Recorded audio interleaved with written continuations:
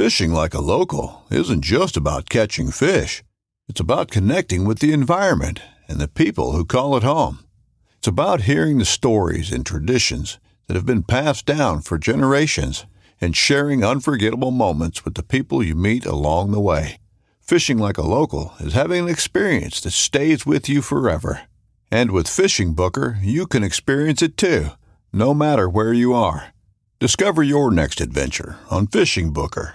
This upcoming concert season will be all about the boots, and Tecovas is your stop for the best in Western style. Tecovas has seasonal and limited edition offerings this spring and summer, including men's and women's boots, apparel, hats, bags, and more.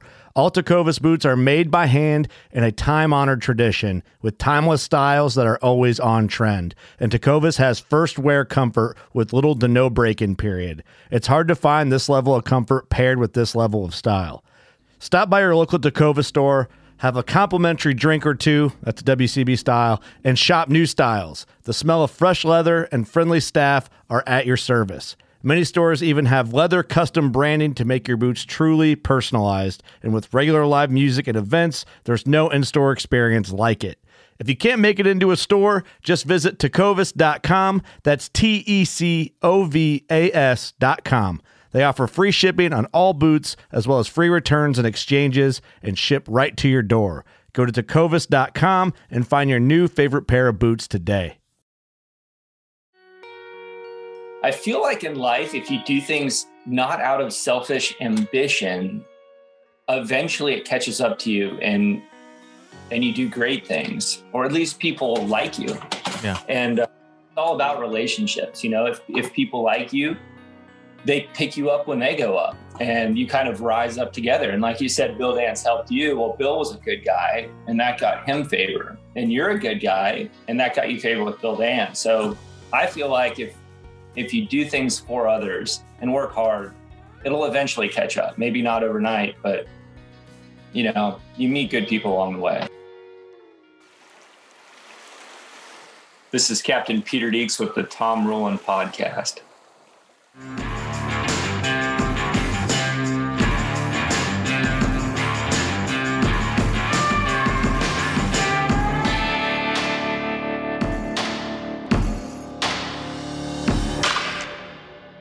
What's going on, everybody? We got a great show for you this week.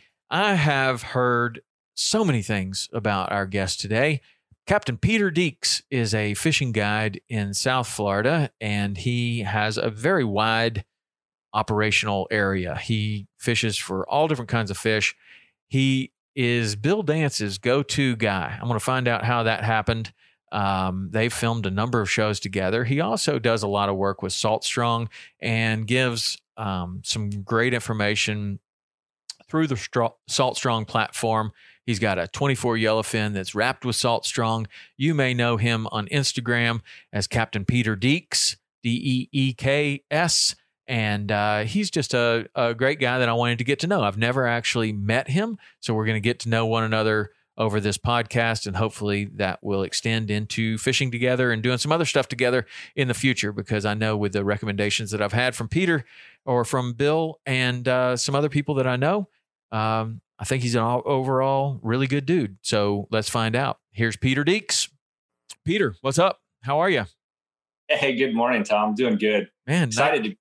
Yeah, thanks. I appreciate it. I've heard so many nice things about you, and this is the first time that we've ever gotten to meet, I think, and it's really good to put it all together, because the things that I've heard have not only been nice things, but they've also come from people that I have a good amount of respect for, and that would be Joe Simons, of course, and Bill Dance, which I know that you're kind of close with both of those people. Mm-hmm. Yeah. So what about tell me about what your kind of mode of operation is. Where do you live? What's your area of fishing? Okay, sure. So I live in Merritt Island, which is kind of the east central part of Florida. I'm a fishing guide. I also own a hunting outfitter where we do like alligator hunts and kind of the best of what Florida has to offer. So that keeps me really busy, but I also get the opportunity to do some fishing shows with like Bill Dance. And I also teach fishing courses and educational videos for Salt Strong. Yeah. So I kind of live the whole fishing life, and it's kind of what I've always known, and I love it. Yeah.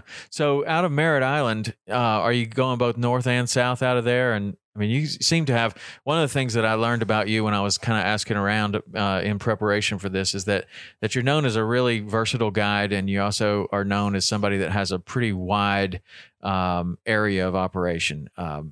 So how do you work that north and south kind of? I do. So it's kind of an interesting story, but just to kind of fast forward through the beginning of it. So about maybe 7 years ago, I was guiding and I was trying to find my niche. A lot of things that happened in the economy, a lot of the fishing tournaments that I really kind of depended on went away. And so I went full bore into guiding. And honestly, I was a little bit like lost because I didn't want to ever be a fishing guide that just focuses on like one thing in one marina, right? Because like if the fish is slow, then it's slow. So I was like, well, what if, I really prayed on it. And I was like, what if I just went all in? Like, it didn't matter how much money I spent. It didn't matter how many motors I went through. I put a lot of mileage on my cars, but I would just follow the fish. And that year, the first year was really special. I caught so many incredible fish.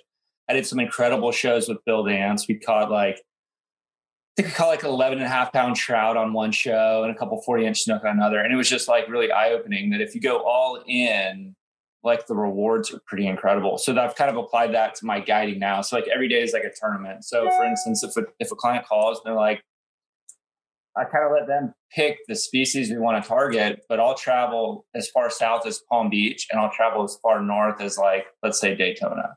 So I put about 80,000 miles in my truck every year trailing my boats. Yeah. Wow. That's pretty good. 80,000 miles. That you do have a wide area of operation. When you say, you said that you kind of had some tournaments that you were depending on. What kind of tournaments were those?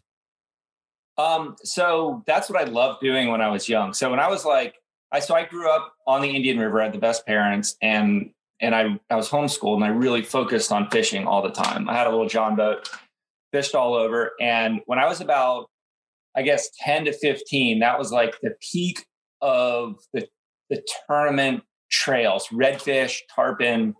There was a lot of excitement in my area. Mosquito Lagoon was really popping. Mm-hmm. I remember following you. I remember seeing you guys doing really well in these tournaments, the redfish tournaments, the FLW, and then we had like the IFA and smaller ones pre that. And so it was really cool. I taught my dad and some other friends because I was too young to fish them alone, to fishing these. And to be able to compete with guys like you that were like just ahead of me, that were just killing it. And to me, fishing was life. And it was, and to be a part of those tournaments was really special. So about when I graduated college is when I decided to go full-time into fishing tournaments. That's right when all the tournaments went away, when the economy kind of made a lot of sponsors pull out. And so that's when I turned to guiding. Yeah, that's interesting because those tournaments, they do a lot for you as far as kind of, it's kind of making a lot more sense, like how you have such a wide area of operation. Because if you're a tournament fisherman, especially in those redfish tournaments, you're moving around and exploring new water and learning it very, very quickly and being able to be successful in that water. And it was always interesting to me how you could have those redfish tournaments and you would move into someone else's home water and you would see these guys from Louisiana or a lot of Florida guys could dissect that water and just do better than even the local guys. It was amazing. And I just really couldn't understand how they were doing it. You take a guy like Andrew Bostic and he would barely go, a few miles from the ramp. Me and Rich were always like, man, we got to go to someplace we know. So we would go, no boat ride was out of range. Like we would just fill up with gas and go to the closest place that we kind of felt comfortable with. But other people had different strategies of just like, man, the fish are here and we're just going to apply the techniques that we know and see if we can figure them out. That makes a lot more sense how you can move through that big area, because in that big area, you're only able to fish it. I mean, it's not like you're there every single day. So you're kind of showing up and kind of being pretty dialed in without having been there for maybe a week, right? Yeah. And it's very similar year after year. Within a week, the same thing will happen, I've noticed. So kind of in Florida, and I'm sure you've seen, like, it'll slide a little earlier, a little late, but within a week or two, it'll line up the same as that date the year before. Mm-hmm. And after a while, it kind of coasts, but it's exciting. I mean, you have your failure days, but at the same time, like, every day is exciting for me because, you're always fishing that next level fish, Right. So when you decided to kind of start the guiding because the tournaments weren't happening and you decided to go all in, you mentioned that a couple of times. Like, what if I just went all in? Like, what was the other alternative? Just kind of hanging out at a marina, having your boat in the water and just staying in a small area and being kind of like the local guide versus putting it on the trailer?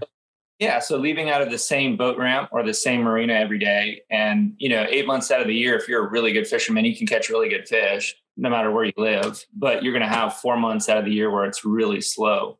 And, it's hard to wake up in the morning being a fishing guide, knowing it's slow and charging those people money. Plus it gets old. It's boring. I probably wouldn't be a fishing guide if I hadn't done it here. I would do something else. Yeah. What do you think you'd be doing? I don't know. I actually went to school. I was pre-med in college, and I decided my senior year, instead of going in medical school, I was doing really well in the fishing tournaments in my own mind, and I was sponsored by a couple of boat companies or one boat company that had a couple other models inside that boat, and it was exciting. And I was like, I'm going to do this instead of medical school. So I probably would have went back to something like that. Yeah. Medical school. That's a similar story to Bill Dance. Like, he was one of my first guests on the podcast. I just really he was like top of the list, but that's what he thought he was going to do, be a doctor. Like, that was in his family history. Like he was kind of destined to be a doctor. And then instead he becomes a fisherman.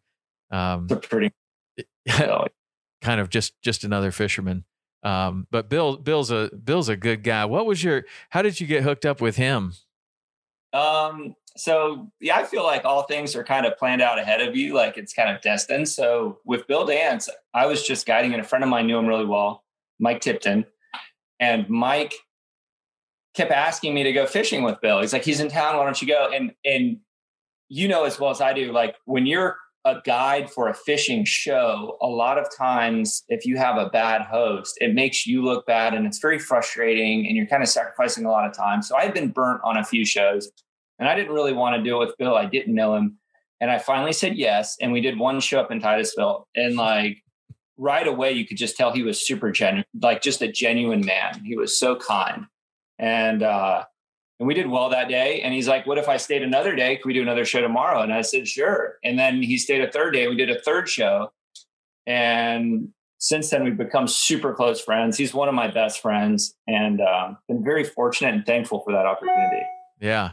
Yeah. He's like that. I mean, you could probably go around the industry and ask a whole bunch of people what they thought about Bill Dance, and you would get many similar stories to yours. I mean, he's been a mentor to me. He has helped me when others wouldn't. And he's just always been super genuine and super nice. And I don't know, he's like a good role model for everyone to follow, not just in his successes that he's had, but just the way that he handles himself. He's a good dude. So do you fish with him every year? Like, you've gotten to be kind of his go-to saltwater guy. Yeah. So like this last year we filmed like 7 shows. So we'll end up doing every year, probably like 4 to 8 shows. And so it's become an annual event. And, sometimes he'll stay here for like a month, and we'll do a whole lot of shows and get to fish together. And I am so genuinely thankful for his friendship and everything that he's done for me. But like, the one thing that he's done for a lot of people is he connects you with other people. And So he introduced me to Bob Bagby, who we both know pretty well. And so Bill was like, I've got a really important friend that I want to do a show with, and he's a sponsor and we have to do really well. He put a lot of pressure on it. And I was like, okay. And so he's talking it up like it's a big deal. And I guess it was for him. And so we did a snook show. And so here comes Bob. Here's Bob Bagby. And honestly, like my first impression of him, not to throw him under the bus, but he was like, he stepped on the boat like he was king. And he's like, hey, guy boy, like, go get me a drink, go put another bait on my hook. And he was like bossing around. I kept looking at him like, who is this guy? But by the end of the day, he was like the greatest guy ever. And we fished another show the next day, which is probably the best show that I've ever done. We caught at the first stop, we caught like 4 snook over 45 inches. And since then, Bob has become a super close friend, and he's such a genuinely kind person. He's so nice. And he's introduced me to captains like RT Trossett down in the Keys.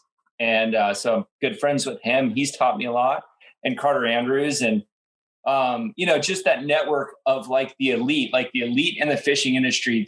They're genuinely incredibly good people. There's a lot of like fat beneath them, but the cream rises to the top. So you've got like yourself, and then you've got RT Trossett and these legendary captains, and they're such good people, and they've helped me with so many things. And I'm thankful, but it really kind of started with Bill Dance. Yeah. Why do you think that is? I mean, I have my theories about why people, the people that you mentioned, what makes them kind of or allows success because you're a good person, or because, I don't know. Do you have any theories on why that elite group of people kind of rises to the top like that, and then they all happen to be pretty nice guys? I feel like in life, if you do things not out of selfish ambition, eventually it catches up to you, and you do great things, or at least people like you. Yeah. And it's all about relationships. If people like you, they pick you up when they go up, and you kind of rise up together. And like you said, Bill Dance helped you. Well, Bill was a good guy, and that got him favor. And you're a good guy, and that got you favor with Bill Dance. So I feel like if you do things for others and work hard, it'll eventually catch up. Maybe not overnight, but you meet good people along the way. Yeah, for sure. I was kind of thinking that you take somebody like Trossett, or so many of the others, and their guides, like their business for so many years was just taking people fishing. You're on a 16 to 30 foot boat, and it's you and someone else, and not only do you have to catch fish, but you also have to keep people entertained. And if you're not real genuine about what you're doing, it's going to come out before the 8-hour mark. Like, you're only going to be able to fake that for so long. And then if you're really into it, then I don't know, it becomes a very genuine kind of thing. But I always kind of think it's funny when people are like starstruck by some of these people that I know as fishing guides. And I'm like, dude, the guy is a fishing guide. His business was to meet people on the dock and shake hands with them and talk to a complete stranger. Like, that is how he got business for a long time. He could talk to anyone. He's going to be the nicest guy you've ever met. Like, that's just the way, that's it, the MO, you know what I mean? Like, when you're guiding, you just become like this entertainer as much as you become an educator and a therapist and all of these other things that go along with being a professional fishing guide. But that's cool. Those guys, Bagby, I had him on the show recently, and we were talking about just kind of sponsorship and how it goes. And he was definitely one of my first and earliest sponsors with Quantum. And I got hooked up with him through Shaw Grigsby, who is another phenomenal guy that is just the nicest guy ever. And and he hooked me up with Bob. And I just remember the first phone call with Bob, and I was just like, wow, this is so weird. And I had this picture in my head of what Bob might look like. And then I met him, and he was entirely different than I thought he was going to look like. I don't know. I just had many conversations with him on the phone, and then he came to fish with me, and I was like, wait, who are you? like you're kind of tall and skinny, and I thought you were going to be kind of short and pudgy, and I don't know why I had this image of him in my mind, but it just was a different image. And but he has always been such a great guy, and as with all the people that he worked with over there, John Kushnerick, did you ever work with him? He was a great guy too. But yeah, good times. Good times. So with when you started the tournaments and then you move into the guiding, what do you kind of, is there something that you kind of attribute the success that you've had to? Like, do you like keep real good records, or do you do something that other people are not doing? I think I try to plan everything out in advance. So like if I'm going to do a charter in a week, I'm already thinking about it now. So you're going to have the right bait or lures. We're going to go to the right spot. The rods and reels are going to be rigged up, ready to go. You're going to have the right boat. I think that the biggest failure in my own life is if I don't have enough preparation, and you show up and you don't have the right bait, or you have the wrong boat and you can't make that run. So I think honestly, like just going the extra mile and having extra preparation is really all it takes for me to have a fairly successful charter business and to make it more fun on the water. Because for instance, like if you're permit fishing or you're not, let's just say you might see permit, you're running out to a wreck, you're going to be cobia fishing, but in the back of your mind, you're like, well, maybe, and you get out there and there's a huge school permit, but you don't have crabs. Right. And you're just like, if I only had some crabs, we would have crushed it. So it's listening to that voice and going the extra mile and making sure you have the right bait. And it usually pays off. And I noticed there's a lot of fishing guides and recreational anglers alike, but they don't do that. They just kind of go the easy route and it ends up biting them. Yeah. And when you say it ends up biting them, like just because they show up with it, kind of somewhat unprepared, or in the long run, it ends up biting them? It both. So, most of my clients, not necessarily word of mouth, it's just the same people that fish with me every year. And some people book, I had one couple, they would book a month every year. And that's because you're consistently successful at giving them a good time. And people pick up on preparation. They pick up on whether you care or not. So, by making sure you have the right bait and that you're always on the fish and you're going the extra mile, people realize that. So the people that don't, you're going to lose that customer and you're going to get a bad reputation, and, it's going to bite you in the long run, and it's going to bite you in the short term because you may not get a big tip that day. What do you think about, like when you're moving so much and you're going to drive an hour and a half, and then maybe you're going to get in your boat and you're going to run, a pretty good run even outside of that. So there's thoughts about fuel, there's thoughts about expenses, there's thoughts about maybe I could probably make more money if I just stayed at home and didn't run very far. I know that that's something that is definitely a consideration for a guy that, is a kind of business thinking person. Like, I'm going to try to run as little as possible. I'm going to try to catch the best fish I can in this small area versus what you're doing. How do you kind of weigh that out in your mind? The first couple of years that I really did that was scary because I did kind of go upside down. I knew, like you want to sell your motors every year at the lowest amount of hours. You don't want to put 100,000 miles on your truck. You don't want to spend X amount of dollars in bait. So yeah, it was a little bit scary, but it was pretty much my only option. And, but since then, what has happened just in my own personal life, and I think it'll happen with others, is like, once you gain success, then there's help along the way. So like without my sponsors and friends, now I don't have to pay for my own equipment. Now I don't have to pay for motors and things like that. So I'm able to go the extra mile without having that in the back of my mind. But it is scary at first because you don't make much money if you have to pay for everything. Right. Yeah. That's something for young guides to consider. And I remember being in that situation and just kind of having the same kind of feeling that you did. Like, you know what? this is my responsibility to put my clients on the fish. And if they're 40 miles away, then that's where I have to go. Or I have to get better at this area right around the boat ramp. Like if I want to save money and be very efficient, then I need to place my focus on that area and learn how to catch the best fish right there, so that when I think about all these different places I could go, that's where I want to be, like right there.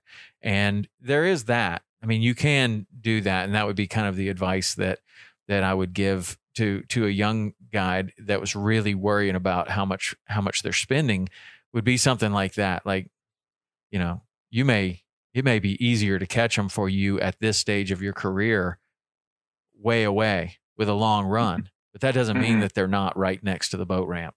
Good fish. And you might be getting like other guides that are taking a 2-hour boat ride to the boat ramp and fishing right there where you're putting in. And it seems like a long way for them, but it's right in front. I saw that, just like we were talking about with people like Andrew Bostic in those tournaments, is he would never go very far. And his feeling was like, all the time that I'm running, I'm not fishing. And if I just fish, I'm going to run into a good fish. And that's, and you only need 2 in the tournament. That's a little different than a guide day. That's an interesting kind of thing with your tournament experience and your guiding experience. And you're obviously a great entertainer, and you can show a lot of people a really good time because they keep coming back and booking months at a time. That's a real sign of somebody that's doing really well. How do you see a tournament day being different than a guide day? What is success in a tournament versus success as a guide? It's an interesting perspective that I actually think about often.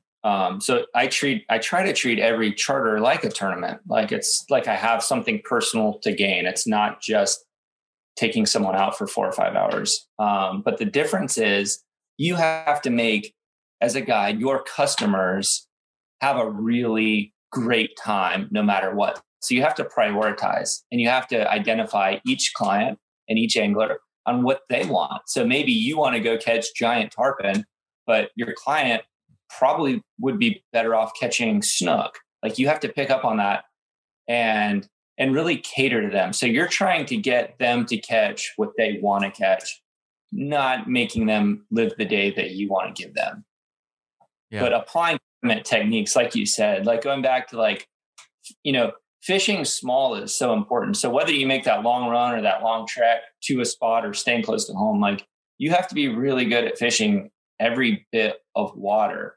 And if you go and fish really fast through an area, you're going to miss out on great opportunities no matter where you are.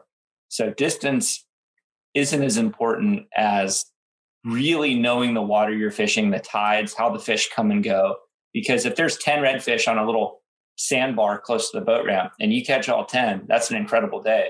Whereas if you run somewhere far and you burn up a lot of time and there's 100 redfish and you only catch 3, who had the better day? The guy that caught the 10 fish that were right there by the boat ramp. So that was a really cool perspective that you had. It is important to fish small and really get good where you're fishing. Mm-hmm.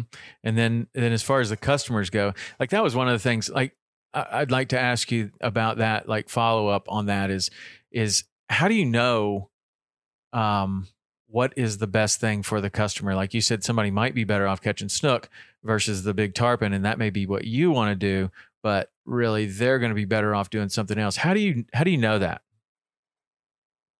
You want to ask them a lot of questions. When you're booking, where you're, just keep asking the questions. They'll eventually tell you. And then also you'll realize pretty quick their skill level. So as a guide, in my opinion, as a guide, you want to have the anglers catch the fish in their own way and their own skill level and their own minds. And what makes you a good guide is by creating a scenario that allows that to happen. So like, yeah, sure, you might be able to make a really long cast and catch that tarpon coming up, but your client can't. So you creating the environment that gives them success is super important. So if you get on the boat and they pick up the reel and they turn it upside down, they're probably not going to make a 150-foot cast to a tailing bonefish, right? Mm-hmm. So maybe you should start toning it down. Like, guys, like, let's go red fishing and put a piece of cut bait on there. And then, you're giving them success. And another thing too, that would be like advice if there's any young guides out there, is allowing your clients to feel like they're doing it. Even though you did it, let them have the experience, because that's why they're on the boat. If you cast the bait out, you hook the fish, and you hand them the rod and they just reel it in, they had a great time, but you're missing out on that element of excitement. And I learned that because, like, I had a great dad, and he chartered a lot of boats all around the world. Like, we went on family vacations in different places. He would always charter boats. So I got to fish with some of the greatest fishing captains all over the place, offshore, inshore, freshwater. And I got to see what a bad captain was and a good captain was. And some of the most reputable captains we fished with were jerks. And I'm not going to mention names because, like, everyone would recognize them. But they would, like, I remember, like, sitting on a school dolphin. We caught like 70 giant dolphin. And I'm like 12 years old. And all I wanted to do was cast out and hook a dolphin and land it. Who cares if we lost it, right? And they wouldn't. And that stuck with me. So now, like, I really try to, like, employ that, like, letting my clients get the full experience. And who cares if they mess it up? But just don't put them in a frustrating situation where they're going to fail time and time and time again. Like, you've got to figure out what they're capable of doing and then allowing. Yeah. And a good guide can do that lightning fast. And somebody else might take 3/4 of the day, get frustrated and say, man, we should have just gone to catch snappers because you guys are terrible. But I'm with you, man. That I always thought, like, I had a couple of things that happened in my guide career that it kind of showed me the importance of communication. And I tell this one story. I've told it a couple times on the podcast, but this guy came to fish and he said he wanted to go bone fishing. So we go bone fishing, and all morning we had a great morning. I had tailing fish. He cast to about 8 or 9 tailing fish. It was great. The tide runs out. We're done with that, and so we're kind of floating along, and we're getting ready to eat a sandwich, and he looks down, and there's just snappers all under the boat. He's like, "Oh, wow, what, can I catch those?" And I was like, "Well, yeah. I mean, sure. Like, here, just drop your fly in there. They'll eat it." And he catches a couple, and he's so happy. He's so happy. He's like literally just exploding with emotion. He's so happy. He's catching a fish every time he puts it in there. And I was like, "Well, if that's what you want to do, we can do that for the rest of the day." And he goes, "Well, yeah, I mean, this is what I wanted to do." And I said, "Well, you really said you wanted to go bone fishing." And he said, "This isn't bone fishing?" And I said, "No, like, this is snapper fishing." And he goes, "Well, what's bone fishing?" And I said, "Well, that's what we were doing before, where we were actually after the bonefish." And he didn't even realize that was like a species. I mean, and I had missed all these cues in booking the trip, and he just thought bone fishing was going out in a skiff and, a bonefish boat, and you're going bone fishing and you try to catch whatever. And that day was really important to me because I kind of looked back at it and I was like, man, I just misread the communication there. And I could have gone out and I could have caught this guy 100 jacks. And it would have been the best day ever. And instead, we're out there chasing around bonefish. And that's what I thought he wanted to do. And even, I thought that I had done a pretty good job of communicating, but I needed to do more communicating to understand that, no, he's really not after bonefish. He's after this experience of fishing in a skiff, and he doesn't care what he catches. And then I started to get better at communicating and better at asking questions up front, like you're talking about. And man, that paid huge dividends because you would take somebody out there and you would be doing exactly what they wanted to do. Not what you wanted to do, but what they wanted to do. And then as a guide, if what you really wanted to do was, God, we just got to be fly fishing for tarpon, well, then it's your job to get this guy so excited about fishing with you that he absolutely returns every year, give him some casting lessons every year, and work him up to the point to where he can do the kind of fishing that you want to do. And that takes a lot of patience, but the good guides, I think, are willing to put that kind of patience in. It sounds like your communication skills are really good. Did somebody help you with that, or did you kind of figure all that out on your own, or what? I think trial and error. Yeah, I've been doing it kind of a long time, and the first 5 years or so are a little bit rough. Like you said, go out there and you pull off your bonefish all day or whatever you're targeting, and it doesn't work out. And client's not happy, you're not happy, but you learn after a while. As long as it's what you love to do. This is what I love to do, and so it's not. I need to make money, but it's not. I'm not doing it for money, and I think that's the difference. Guiding would be the most stressful, frustrating, and horrible job in the whole world. I couldn't think of anything worse if you were doing it strictly for money, because you'd be factoring everything in. Like, I don't want to make that long run. I don't want to buy that extra bait. I don't want to get up at 3:00 in the morning. It's too cold. Like, if it's not fun, it's rough. And I like going back to what you said earlier. You can't hide that for very long. Right. Yeah. No, you're not hiding that for more than 20 minutes, probably. As soon as somebody says, I want to fly fish for bonefish, and the guy goes, oh God. I mean, you haven't hit it very, very much, it comes right out. But the people that love it, they do a lot of extra things, like, figuring out where, not just where the fish are and where they can catch some fish, but things, along the lines of extra study that other people aren't willing or able to do. And do you do any of that kind of stuff, like off when you're not chartering, or thinking differently about your fishery, and then doing some extra things, extra study kind of stuff? Yeah, I would say in the fishing world, every great breakthrough that I've ever had has come from like extra study. So it's not just doing what the next guy does and trying to do it a little bit better, which is like my biggest pet peeve. When people watch what others do, copy it, and try to do it just a little bit better, like beat you to the spot, because someone initially discovered that with extra study.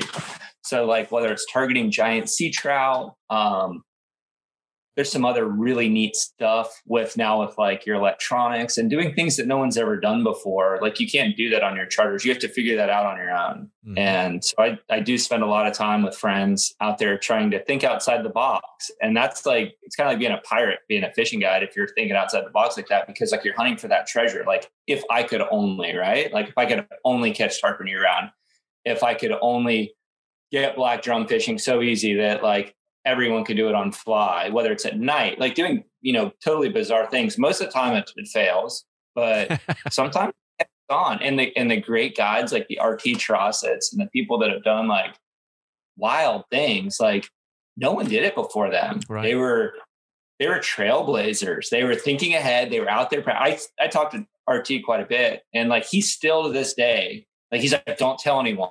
He's like, I've been going out and doing this, and this hasn't worked. We're like this close to getting it to work. And he's been guiding a long time. Yeah. And that's the key to success right there, is like figuring out stuff that nobody else has figured out, like chasing the impossible and then bringing your clients out to do it. Yeah. Pretty cool. What kind of things have you done that are, somebody told me that you did a bunch of underwater study. Yeah. So like, I feel like if it's applicable, or if you're able to do it, if the water's clear enough, like watching the fish in the water will teach you so much about how to fish. Like, how do fish respond? If you've never watched them in their own behavior, in their own habitat, how do you know what they're going to do? How do you know how do they respond to bait and leader and movement?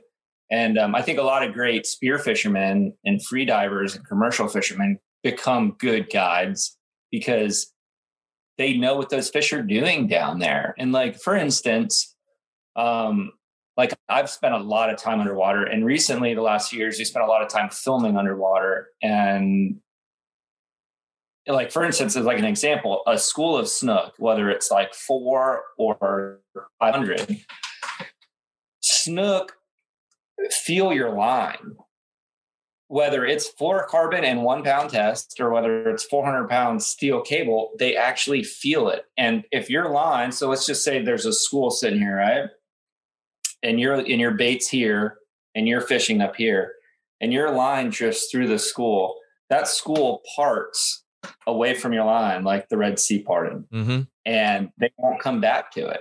And like, how would you know that if you weren't swimming and watching that? So you always fish the leading edge of the school and drift your bait into them, because I get it's their lateral line feels your line and they don't know what that is. And so it's just cool stuff like that. So if you can spend a lot of time in the water snorkeling and watching, like yellowtail fishing down in the Keys. I love, like, my special place from being a kid was Islamorada, Florida.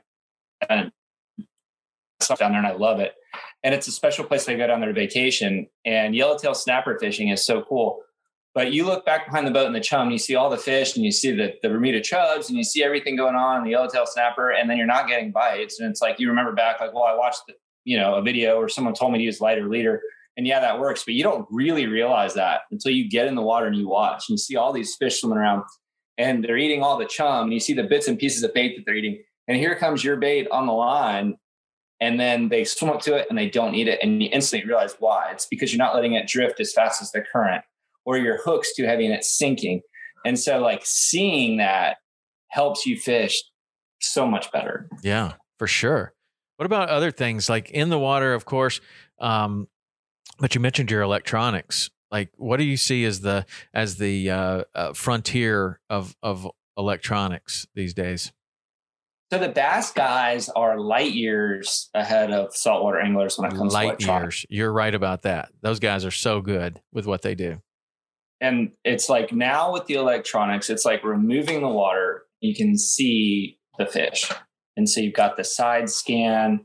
Some of the companies are coming out now where you have like the live imaging and the fish coming out. Yeah. And like, you have to be skilled enough to read that and to pick up on what's going on. But once you do, I mean, the fish really can't hide from you anymore. And so it's a game changer for sure, because shallow flats fishing has been so popular for so long. It's cool. It's sight fishing. I love it. It's my favorite thing to do because you can see them with your eyes. But it's popular because you can see them with your eyes and know they're there. But most of the fish live where you can't see them. Mm-hmm. So now that we can see them and where they're at, I mean, it just opens up a lot of doors. But, we still have a lot to learn from the bass guys. Excuse me. And I'm teaching myself as much as I can. But, there's schools of fish hiding out there in the river that we didn't know about a couple of years ago. Yeah.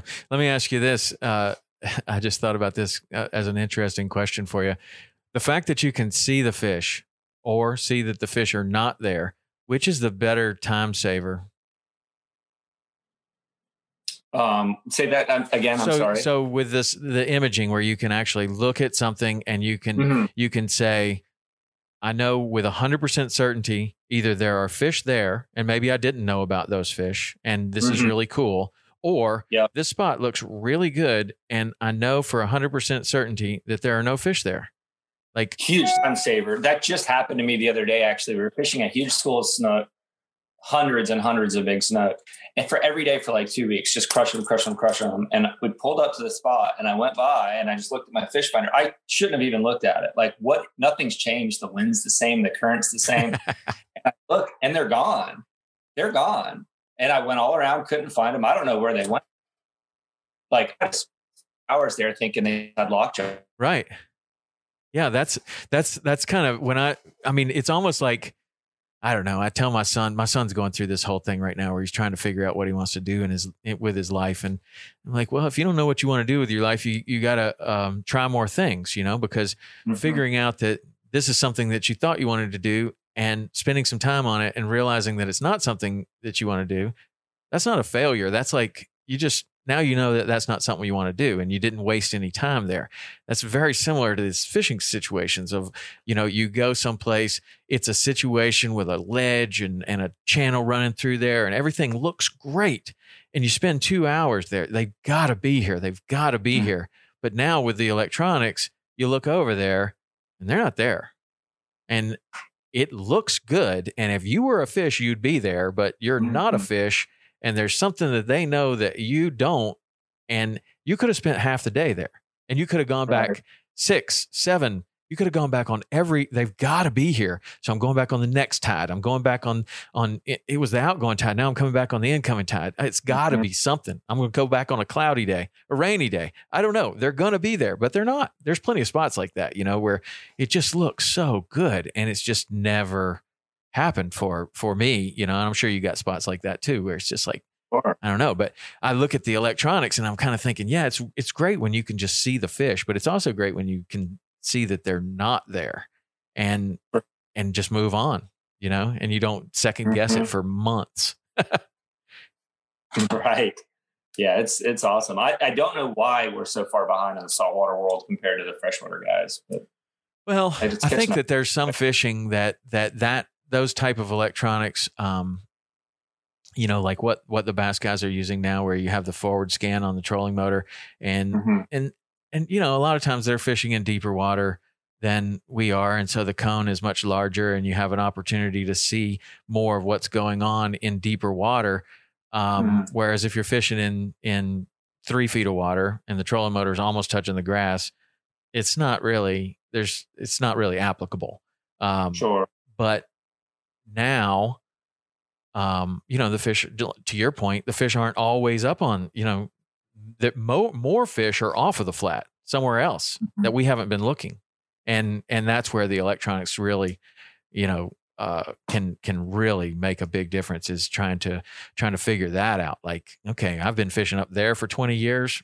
Now I'm going to try fishing out here where I have no confidence, but this thing is a confidence builder. I can look there and see if they're fish. That's so much. What do you think about the role of confidence, like in your own fishing? I mean, of course it means, it's really important, but like, to have the confidence to stick with something when it's not working, like, how does that play into what you do? Confidence is everything. If you don't have confidence, you shouldn't be doing it. Because there's a difference between knowing that, like, the tarpon aren't going to be biting that well today, and we just have to wait an hour for a bite. That's still confidence. Like, I know in an hour in my heart that we're going to get a bite. But, if you don't have confidence, you need to build confidence and find confidence. And, going back to your electronics, or maybe spending more time in the water, just moving around. Like, the cool thing about, at least in kind of Southeast United States and saltwater, if you move around a lot, enough during the day, you're going to find something cool.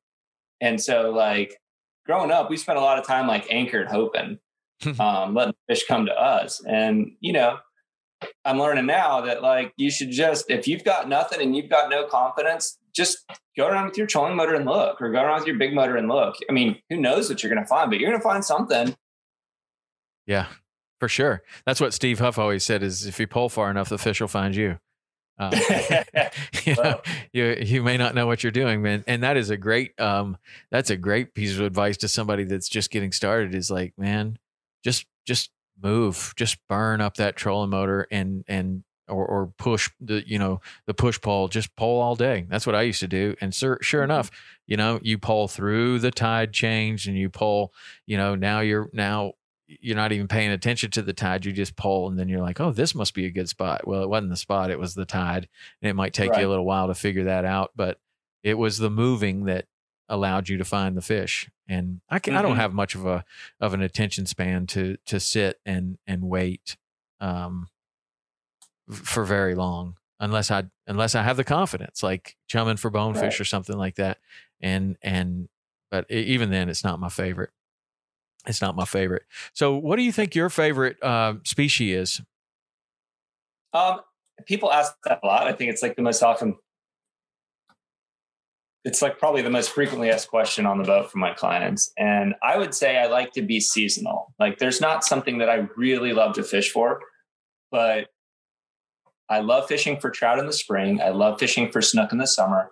I love redfish in the fall. And then in the wintertime, it's just a great time to catch a whole lot of fish. But like right now, I cannot wait to catch big trout. Like, I'm already looking at different boats and like, what do I need to get back to where these big fish are? I think they're going to be extra shallow this year. And so that's getting me super pumped up.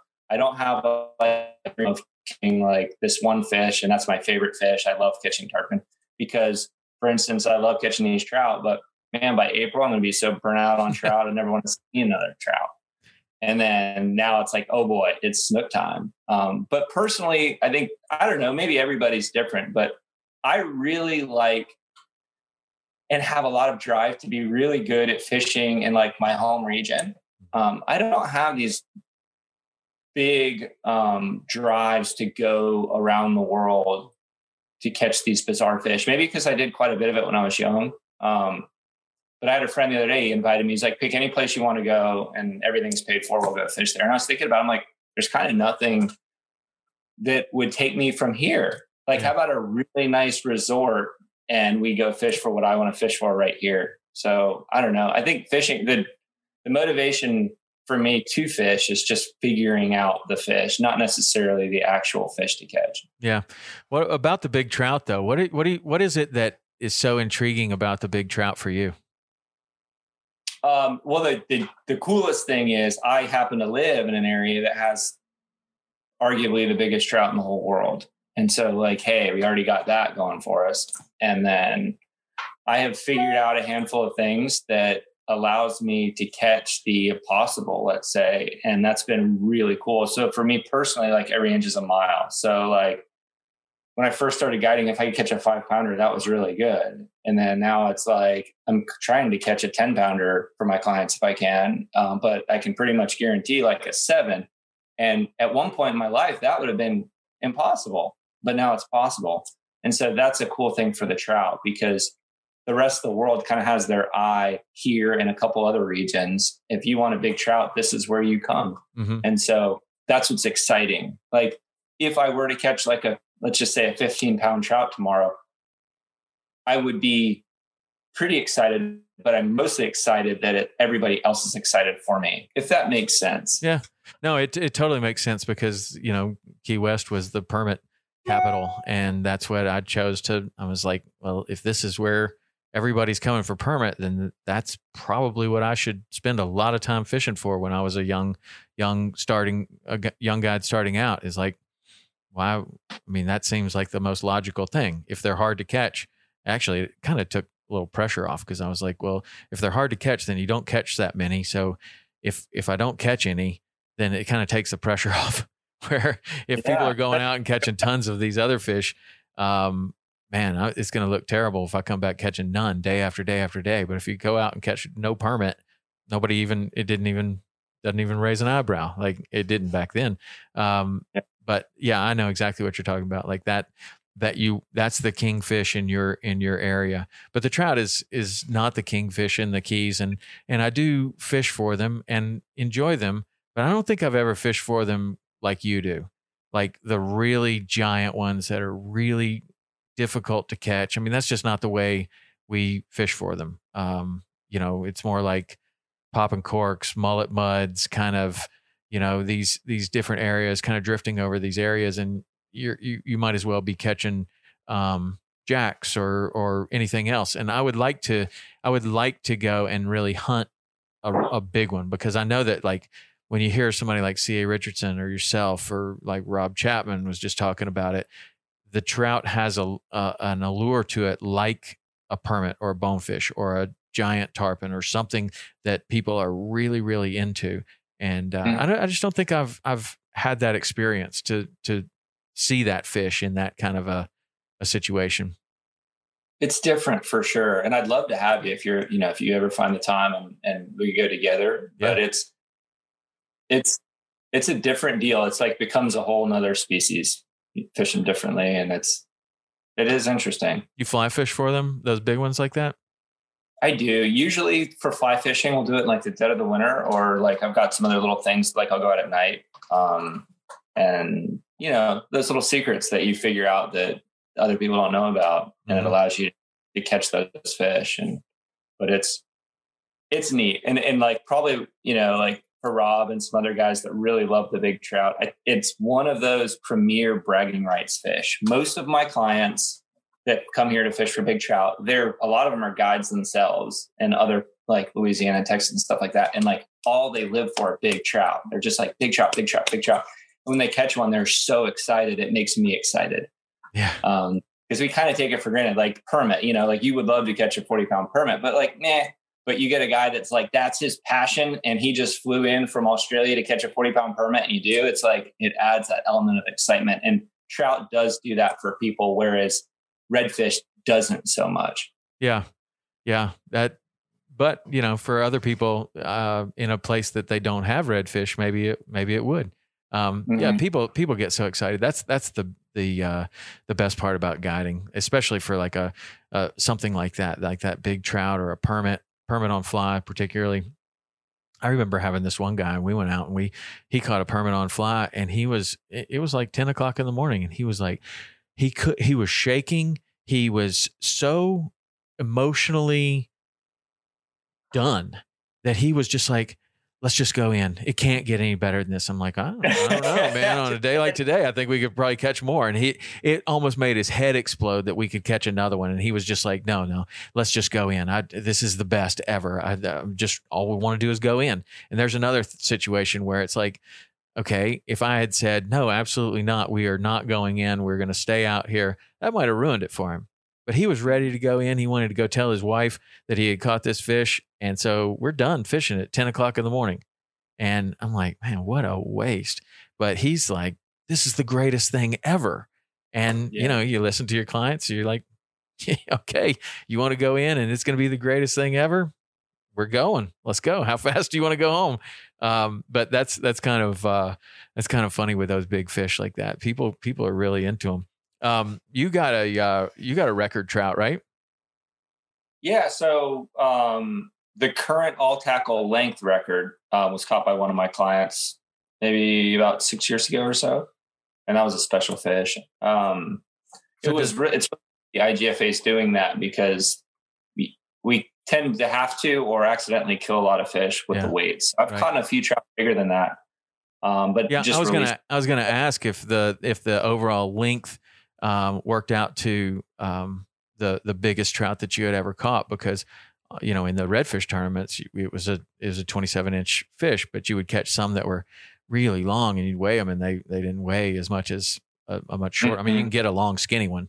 Was that one a long skinny one, or was it a legit giant fish? It was legit super fat, and we had the option kind of to do one or the other. But in the IGFA rules, if you're going to do the length, then it has to swim off and you video it. And how weak those big fish get. So we got some footage, measured it, and I was like, we never weighed that fish, and we let it go. And it was exciting because I had some friends at the IGFA, and they were really wanting to promote the length records. And so we went with that, and I'm glad we did. But I have caught, I don't know, maybe 4 or 5 fish bigger than that one, but he was legitimate. I don't know. My gut estimate would have probably been about 15 pounds or so, where the world record's 17. So I highly doubt we would have gotten that one. Wow. But the biggest one, trout.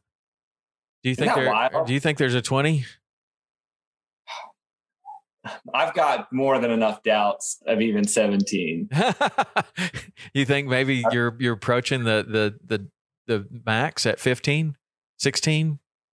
Yeah, there's been a few 15-pound fish caught and a few 14s, and I've caught a lot of big fish, and I've got some friends that are trout gurus, and I don't know if it's maybe just fishing pressure or what it is, but I think that's it. I think 15's about it. I would be very surprised to ever see a trout bigger than that. Yeah.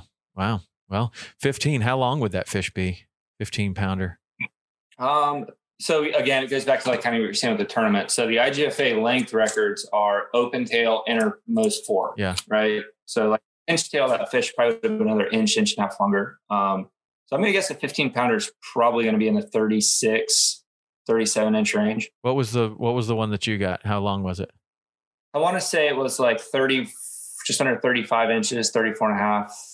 They measure it in centimeters. I'm sorry. I don't know exact dimensions, but somewhere in there, just under 35, I think, on the innermost fork. That's an awesome fish, man. That's incredible. I've never seen a trout anywhere close to that size. I mean, maybe they grow that big in the Keys. I don't know. People don't catch them that big, but people, the Keys is a funny place like that for a fish like a trout, because most of the best guides are not fishing for them with the intensity that you are. What if they did? I mean, could we find some big trout in the Keys? Probably bigger than what we're catching now, if that was some incentive. Like there is the Herman Lucerne. You try to catch a big trout in that one, but to my knowledge, that's the only trout tournament that I know of that would reward a big fish. So that's something that happens. Like when you have those tournaments, I mean, like, man, the learning curve goes up fast, really fast. When you incentivize the 30 best guides in an area with money or whatever to go after X, Y, or Z, whatever it is. And all of a sudden, whatever was kind of the standard is going to change. Like that is the fastest way for everyone to learn a lot more about whatever it is, whether it's, trout or permit bonefish, tarpon, redfish, snook, all of those things. Like that changes things when you start going after them like that. Yeah, and it teaches you what's possible. So I'm sure after the tournament, there's like, well, where did so-and-so catch this giant fish? Like, so then they know it's possible. They go and look for it and they end up doing it. I know. And that was one of the things that I learned. One of the biggest things I learned right away when the first couple of red bones that I was ever in, I would just stand there and just stare at they used to have this giant scoreboard. It was huge. And they would have everybody's name on it. Day 1, what you caught. Day 2, what you caught. Day 3, what you caught. And you're just looking at these people just like, wow. Like either I can't believe that guy caught nothing, or look at what they caught. Like that is unbelievable. I remember when Rick Murphy and Scott Deal and somebody else, Mark Croca, they caught 65 redfish in the red bone. And at that point, I don't even know if I had seen 65 redfish. And that was an eye opener. Like just, whoa, that's a new bar. Yeah.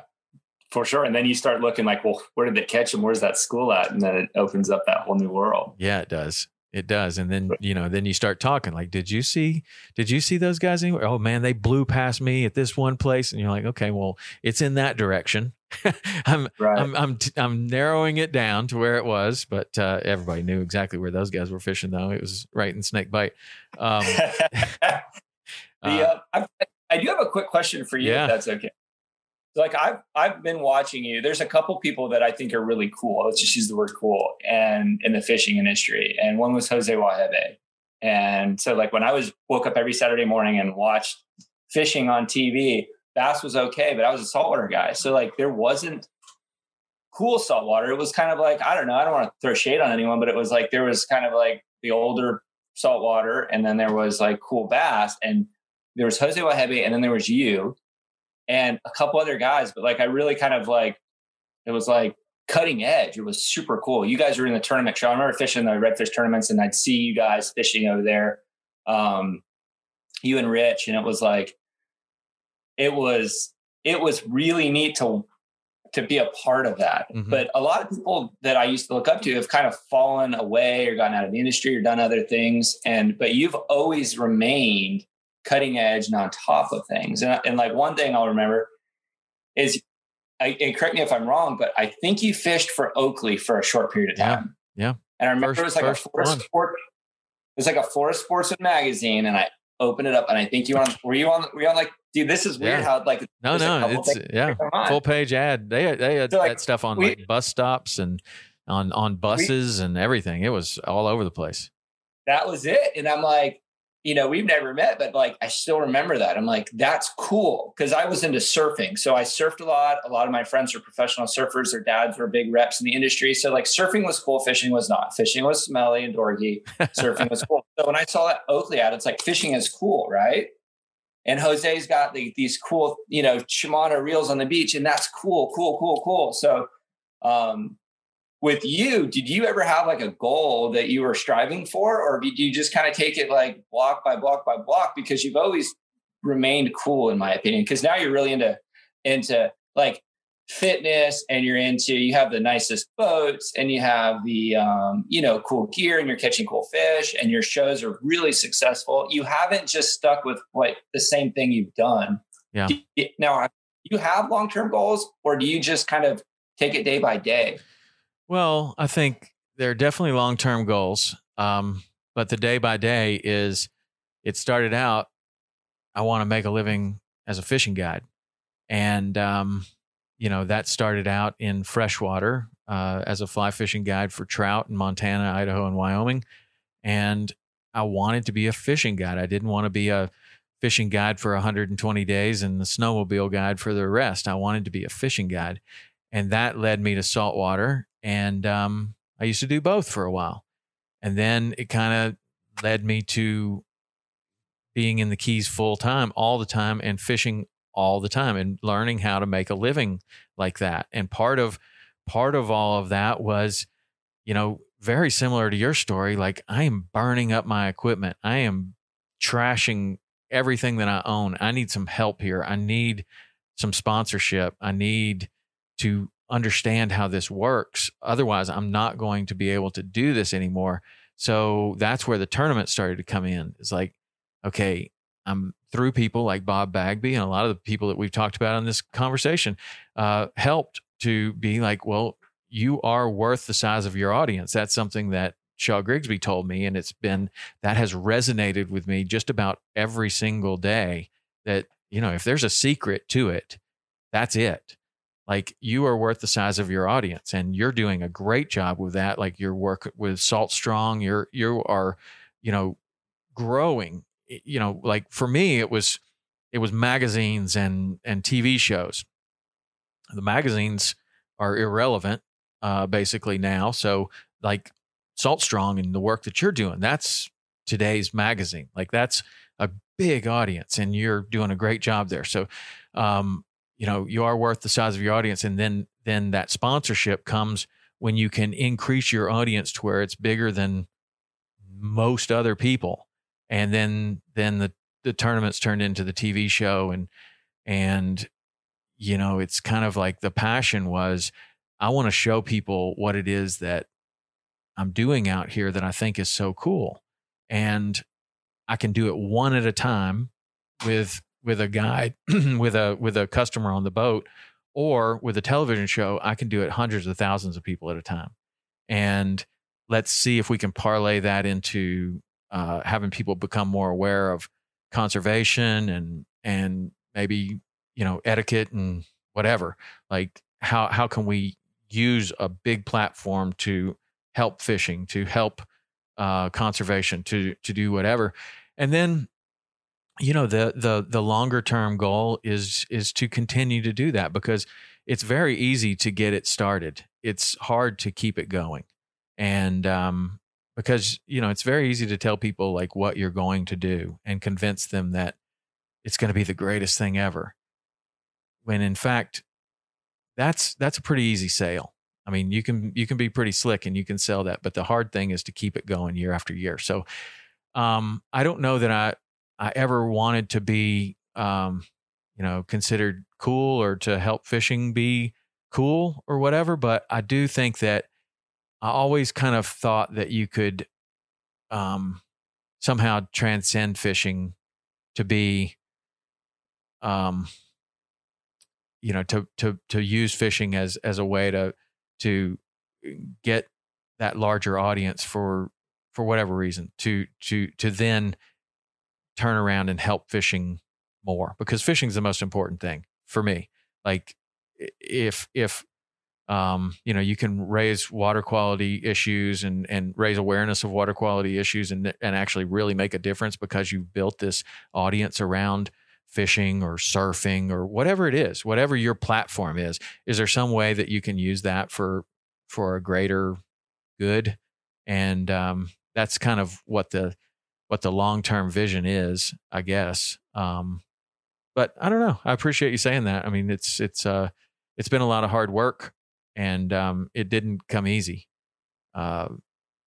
which I'm sure that your success hasn't either. I'm sure that it's been a lot of hard work.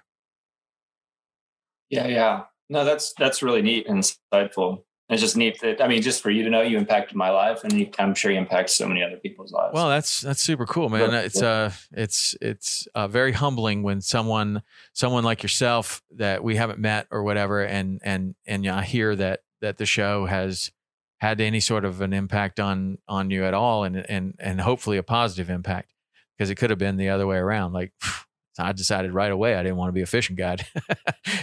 Right. But no, that's super cool. It's really cool, and the show has been on for a long time, and we just keep going along and doing the best job we can to entertain people and to walk that line between entertaining people and also doing a great job for our sponsors, which is a hard thing. And that's where, again, it goes back to, like, who's the best at this? Bill Dance is the best at just that, entertaining people and walking the fine line between selling products for his sponsors and entertaining and educating people. I don't think anybody's better than that. I also think about Bill Dance a lot too, because, like, this is something that Rich and I used to talk about a lot. It's like, well, we already did 2 tarpon shows this year. Should we do another one? The fishing's pretty good. Like, should we do another one? And I remember both of us kind of came to this realization at the right time. It's like, Bill Dance has been fishing in the same pond for 30 years. Like, if he can do that for 30 years, why can't we film 3 tarpon shows? Like, who says that we don't? I mean, and then we just kind of threw that out the window. It's like, how do we make the best show that we can make? And if that's this, similar species to what we already had, okay. I mean, but you can't push it. Like, you're fishing a certain time of the year, and there's going to be something that's happening there. So I always kind of am like, well, we caught them on bait. Now, can we catch them a different way, or can we do it a different way, or can we fish in a different boat, which will appeals to a different audience? Like, is there a way that we could even do the almost exactly the same thing, but do it in a different way so we tell a different story? Or could we bring a guest today so that they've never seen this, and you keep it kind of interesting like that? But I look to Bill Dance a lot for that, because he's fished a lot of the same places for the same fish over and over and over again, and nobody seems to get tired of it. Did you have? I want to just ask a couple more questions here, because we're about to be done. But did you ever have any kind of I remember earlier in the conversation you kind of alluded to the fact that you had some big breakthroughs, and is there any one of those kind of come to mind of something that you might have learned? I would always kind of explain it to people like, man, I learned this one thing, and it opened up this whole door that opened up this whole universe that I didn't even know existed. And, it was like, I didn't even know that those fish were around this time of the year. And I learned one little thing, and it unlocked this big secret for me. Do you have any examples of that you've done?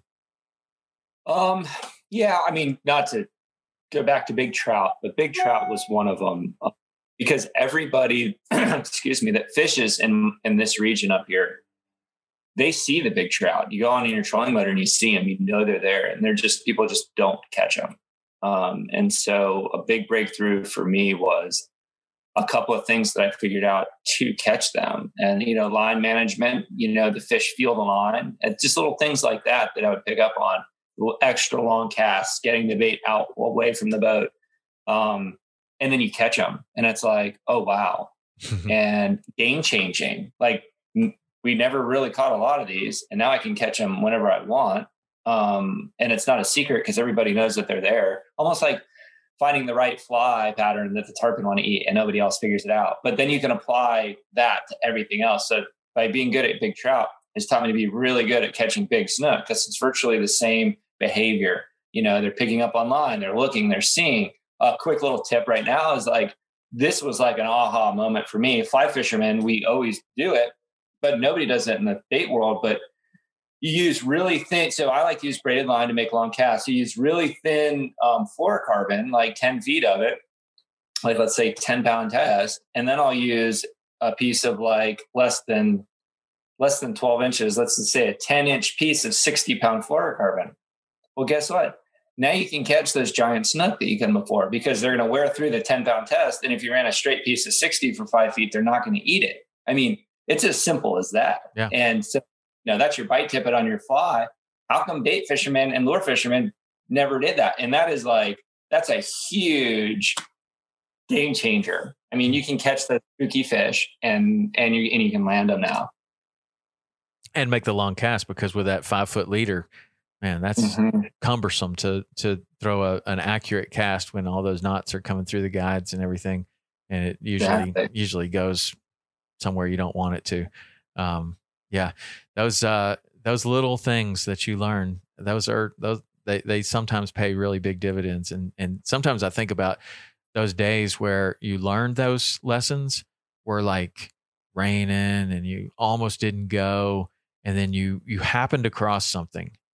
And that one day that you almost didn't go really almost defined the rest of your career. Like, wow, if I hadn't learned that, probably I would have run into it later. But it was that one day that we really didn't want to go. Nothing. You might not have even caught anything, but you learned something, and you're just like, whoa, that is big, like really big. There is actually one that comes to mind like that. That's like, it's changed my whole world, because the big show we caught the huge snook on with Bill Dance with Bob Bagby on the boat. And I figured out that what we did, and I can't share it. Bob Bagby will know if you ask him. But I figured that out with my mom. I was taking her fishing, and there was no pressure or stress. And I was like, man, I'm looking at 50 big snook. Can't get them to eat. And I tried a couple of things, and this one thing worked. And got a giant, ended up being in the newspaper. It was super cool, but it was that trip. If I didn't go on that trip, we probably wouldn't have caught those big snook that led to a career of filming with Bill Dance. Like, how funny is that, Yeah. That one trip with your mom. Yep. That doesn't seem like that would be the key to unlock the rest of your career, but you just never know. And that's why, I don't know. I think it's always better to go. Well, it's not always better to go, because when we reflect on this conversation that we've had, you could get to the dock and have some people that really don't want to get wet and really don't want a rough boat ride. And it's much better just to say, what do you guys want to do? Put the ball in their court. And they say, we'll try again next time. We come down here all the time. There's no need for us to go today. Or you could really push it and get them to go.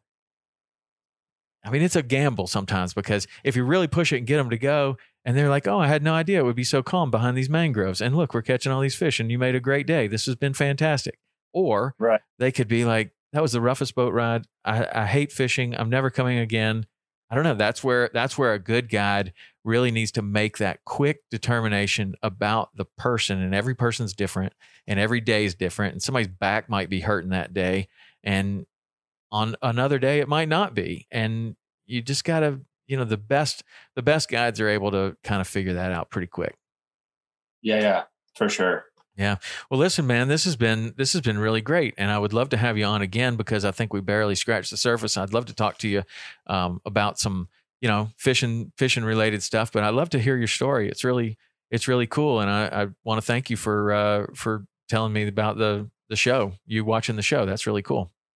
Yeah, no, thank you so much. It was, it's an honor, and super fun and super cool to be on the show. And I want to give a quick shout out real quick. One of my childhood friends, who I've learned to fish with. He's a fishing guide for you now, Anthony Vargas. Oh yeah.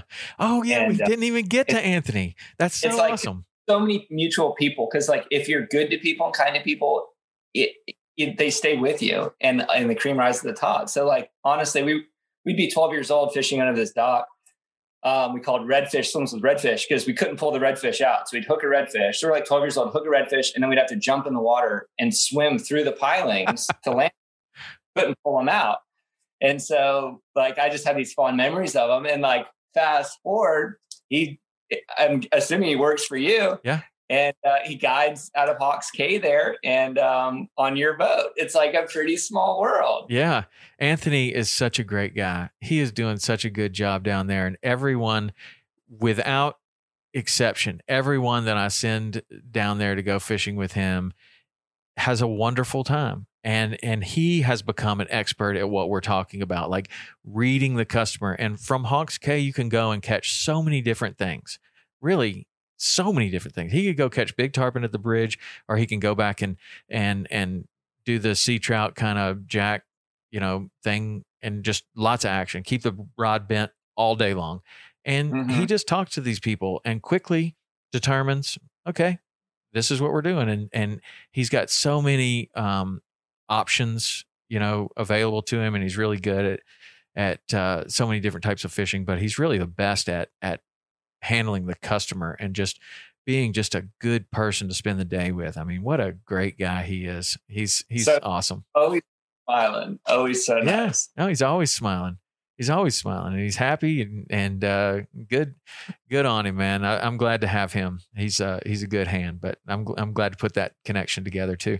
Well, how does everybody follow you and support what you're doing, and maybe even go fishing with you or try to? So you can follow me on Instagram, which is probably my favorite way, because I'll post fishing reports and stuff on there, which is CAPT, like Captain, CAPT, then my name, Peter Deeks.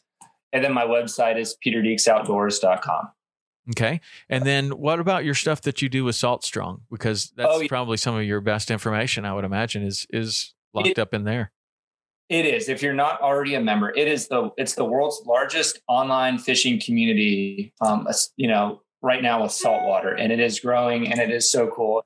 Some of the best captains are on there, and we teach educational videos on how to do things. We rate products, you get discounts on products, and it's a community, so you can share information with one another. So, you don't want to give up your best spot, but if you're out there and you have an aha moment, you can share that with your fellow members, your brothers and sisters, and they do the same for you. So it really helps you up your learning curve. You get to see the best gear products and reviews, and you get to see some cool fishing footage and educational videos from captains like myself. So I can't recommend Salt Strong enough. And also a huge shout out to Joe Simons and Luke Simons, which is a whole other story how we met.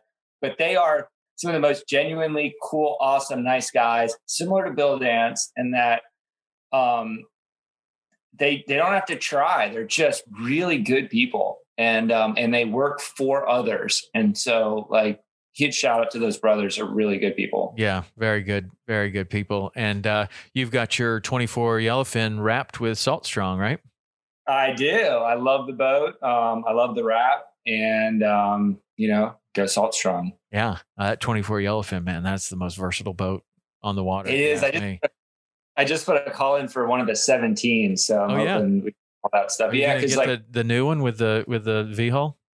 Yeah, because the trout I think they're going to be super shallow here the next year, maybe two, because you had a colder winter. So it kind of reverts back to, not to make it a long story. But anyway, yeah, I think the carbon fiber one with a really small motor, I'll be able to push the boat into where the fish are. And I'm excited. Yeah, well, that'll be a great boat.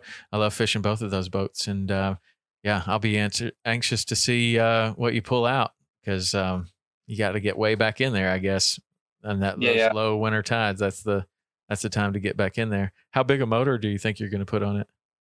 I'm not sure. 100%, probably like a 60. Yeah. Do you think that'd work pretty? Yeah, no, it runs good with a 60. We've had a number of them with 60s, and I think honestly, if you kept the boat really light and didn't, had one customer in there, you could probably get by with a 40. But I'm not sure what the weight difference is between a 60 and a 40. It might not be enough to make a difference, or a real big difference. But yeah, you're gonna like it. It's gonna be great.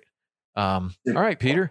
Well, everybody, you should definitely go check out what he's got going on. He's one of my favorite follows on Instagram, and again, if you're into learning about fishing, Salt Strong is a great resource, and I know that Peter does a lot of stuff over there. So that's it for today. And Peter, I'd love to do this again. We'll check in a couple months and see what's going on, and maybe talk about some tarpon fishing or snook fishing in the springtime, or how your trout was, or I don't know. We'll just catch up and go over something else. But thanks so much for being on the show. I appreciate it. And for everybody else, we'll see you next week.